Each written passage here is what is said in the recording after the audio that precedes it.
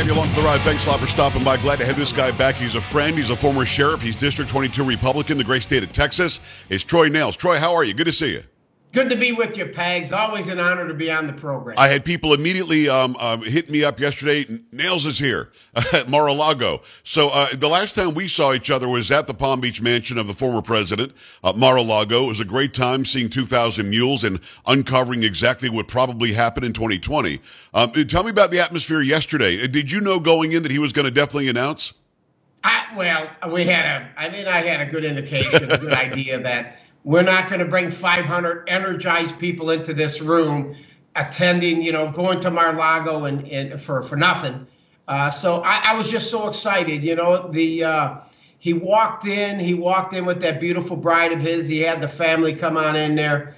And I tell you, when you listen to his speech, Joe, his speech was fantastic. He stayed on point.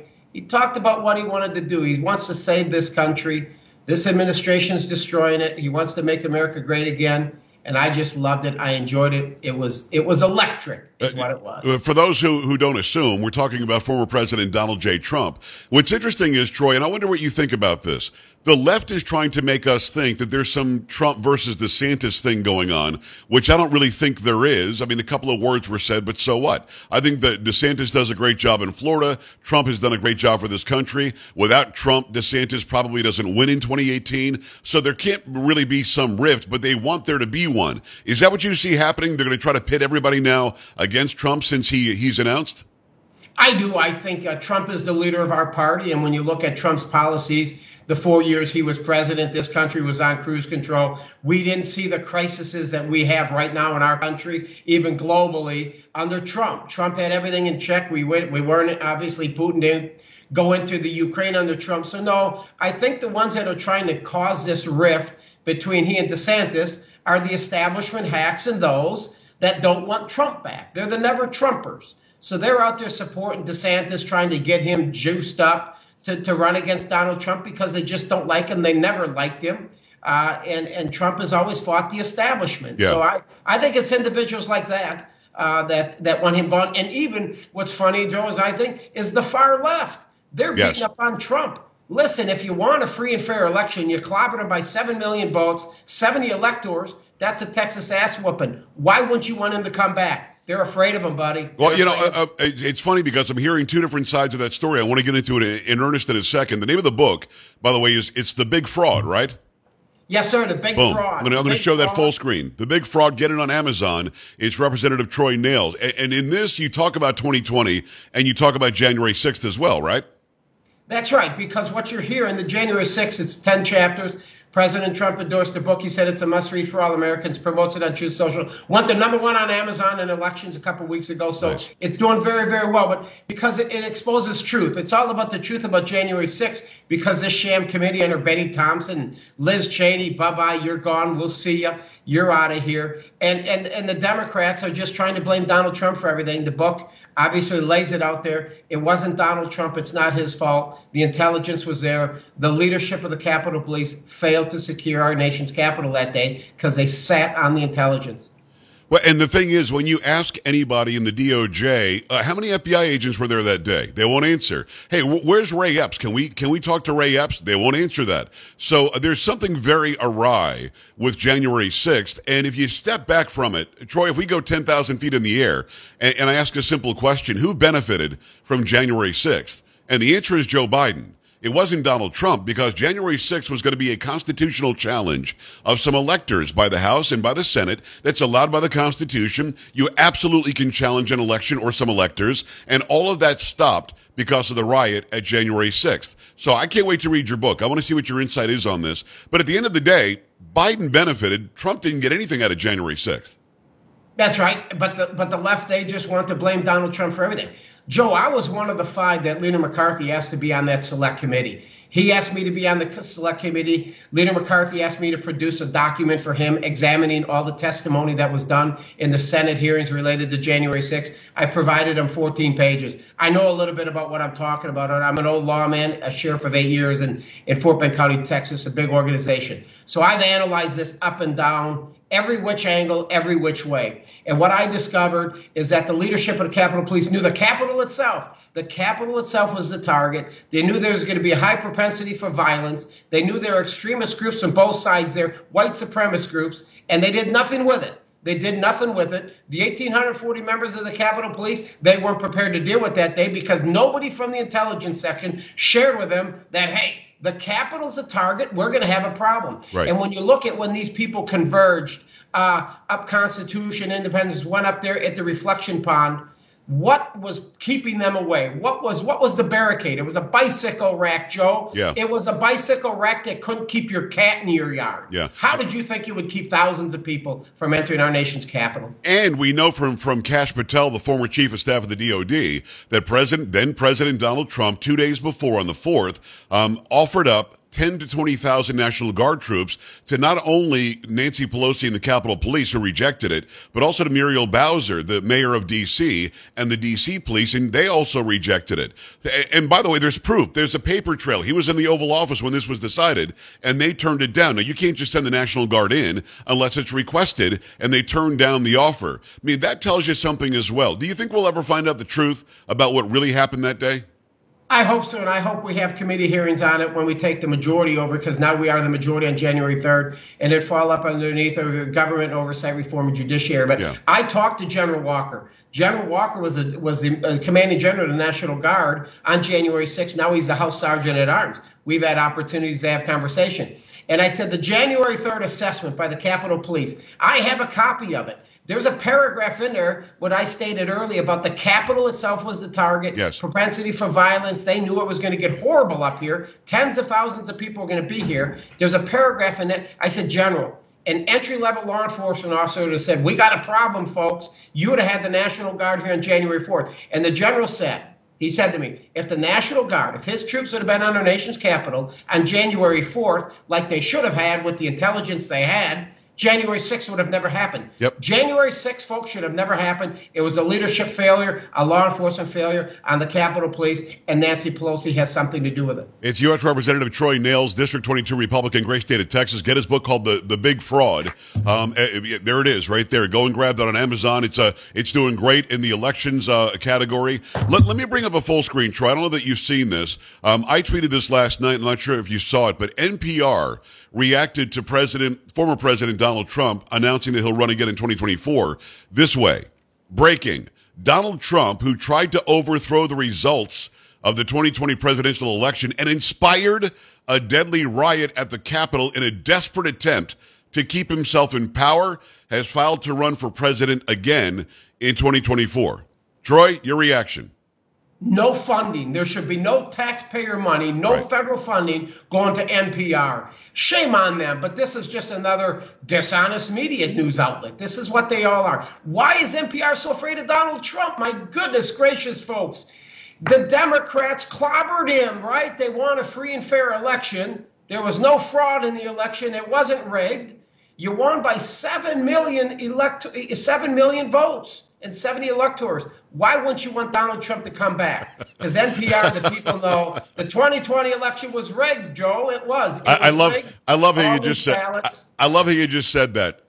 Think about this. This is a minute after he made the announcement that they posted this. Actually, 8 minutes. It's 9:08 p.m. Eastern Time. 8 minutes after he made the announcement. And actually, he made the announcement that he's actually going to run about 2 minutes in. So 6 minutes later, they had this ready to go because they're scared to death of the guy. And here's the interesting part. People on our side, Troy, literally are saying that Trump shouldn't run again. They say that the left wants him to run because he's so easily beatable.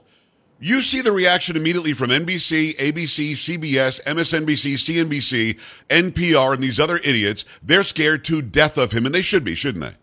That's right, because he got 74 million votes, and he's going to get more than 74 million. And that's what it's really going to take to win the election, because there should not be any more national declaration, emergency declaration for COVID, right? Right. So you can't make ballot by mail, universal ballot by mail, which pretty much was in 2020. So no, they don't want Donald Trump to come back. He's the leader of the Republican Party. They are afraid of him. They know the election was rigged in 2020. They don't want him coming back. He's the leader of our party. I couldn't be more excited for him. I'm all in. I saddled my horse. Donald Trump 2024. I'm with you. It's Representative Troy Nehls, District 22, Republican, the great state of Texas. I've got to ask you about the entire setup of the Congress now. I think we should have gotten the Senate. It should have been 53 or 54 Republicans. I think there are shenanigans in Arizona. I'm not really sure what happened yet. Hopefully we'll find out. There's going to be a recount in a couple of races there. But the fact is, though, Mitch McConnell, who just got voted back in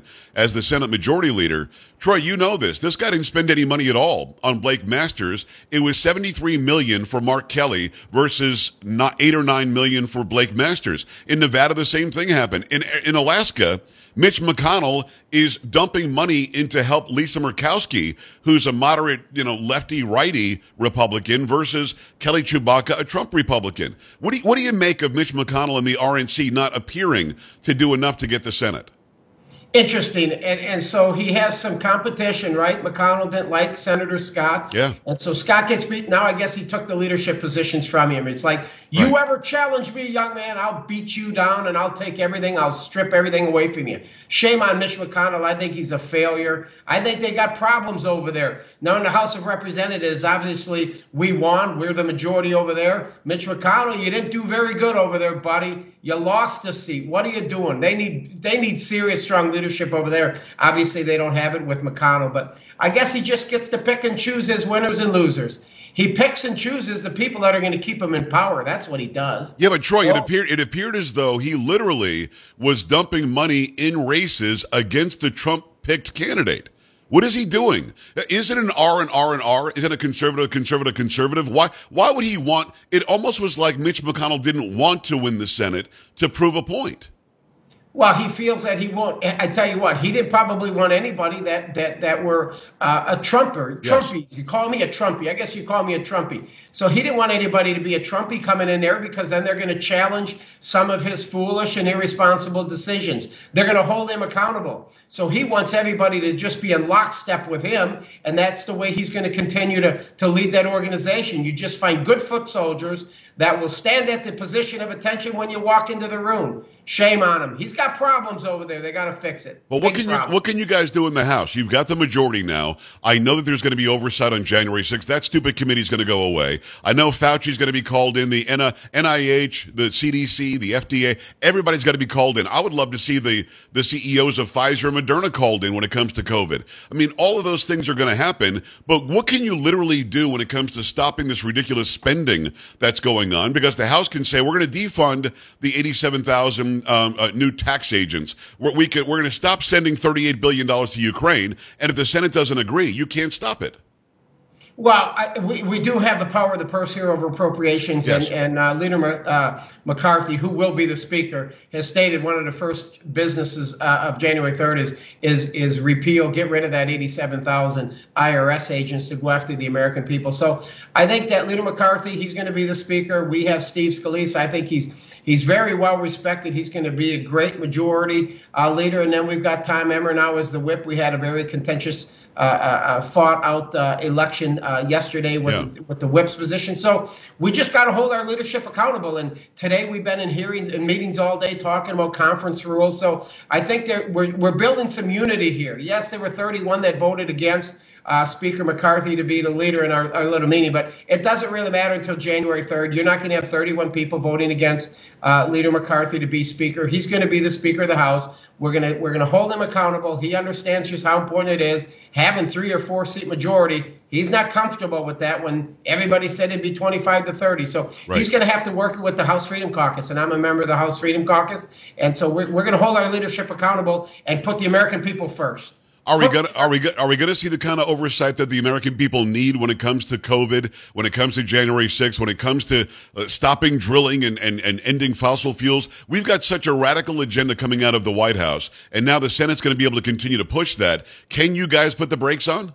Yeah, we're going to have 2 great speakers. Government oversight reform will be Representative Comer. He's going to do a great job. He's going to be the chair. And then, of course, my favorite, Jim Jordan. He's going to be the chair of Judiciary. I'm fighting to get on that committee because I think we need to have Christopher Wray, Garland, Mayorkas. We need to have them all. We need to have Fauci. We need to have Hunter and the laptop in front of our committees because the people in my district, they demand answers. You haven't been getting any answers from the dishonest media. This administration has covered it all up. They covered up Hunter. They protected Hunter. We need to get them all in front of our committees to get true answers. Whether you talk about the CEOs from Pfizer and Moderna, yeah, we should have conversations with them as well. So we need to have a lot of investigations because our people demand it.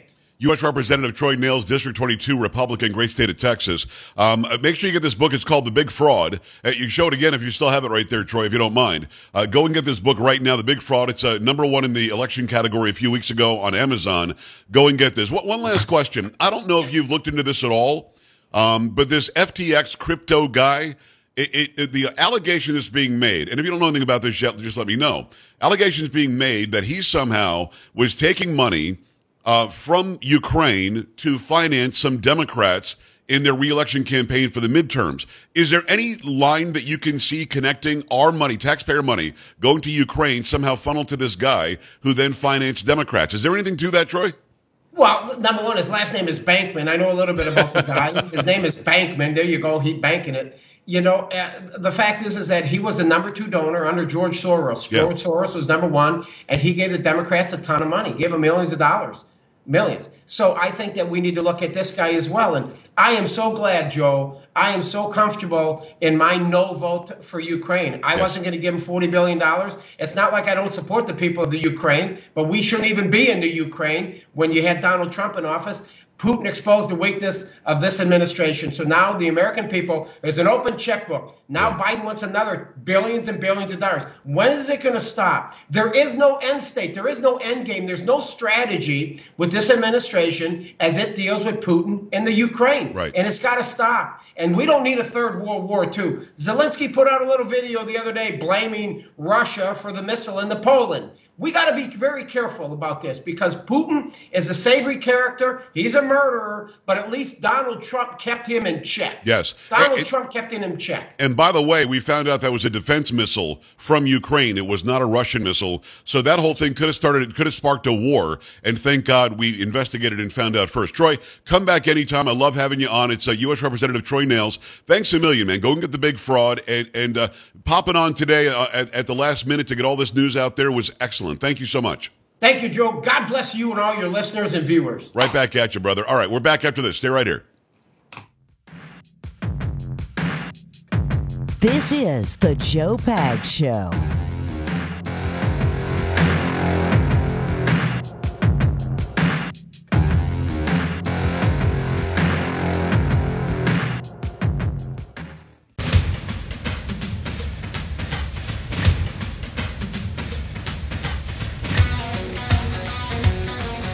We appreciate the representative coming on with his insight into what happened last night, what's happening in the House and the Senate. Let's do some pop culture. Dirty pop. Talk to me, Polo. So I thought this was kind of interesting because you've brought this up before, but you know how you mentioned CNN, whenever they do their New Year's Eve coverage, that most of the time everybody seems like they've been drinking a lot. They're drunk. Yeah, so I guess now they're saying that they're not going to allow that to happen anymore. It only took 4 years of a drunken Don Lemon. Come on, man. Yeah. All right. Well, it's a good move, I think. That's Polo. That's Sam. That's Carrie. I'm Joe. We'll see you tomorrow. Bye. This is the Joe Pags Show.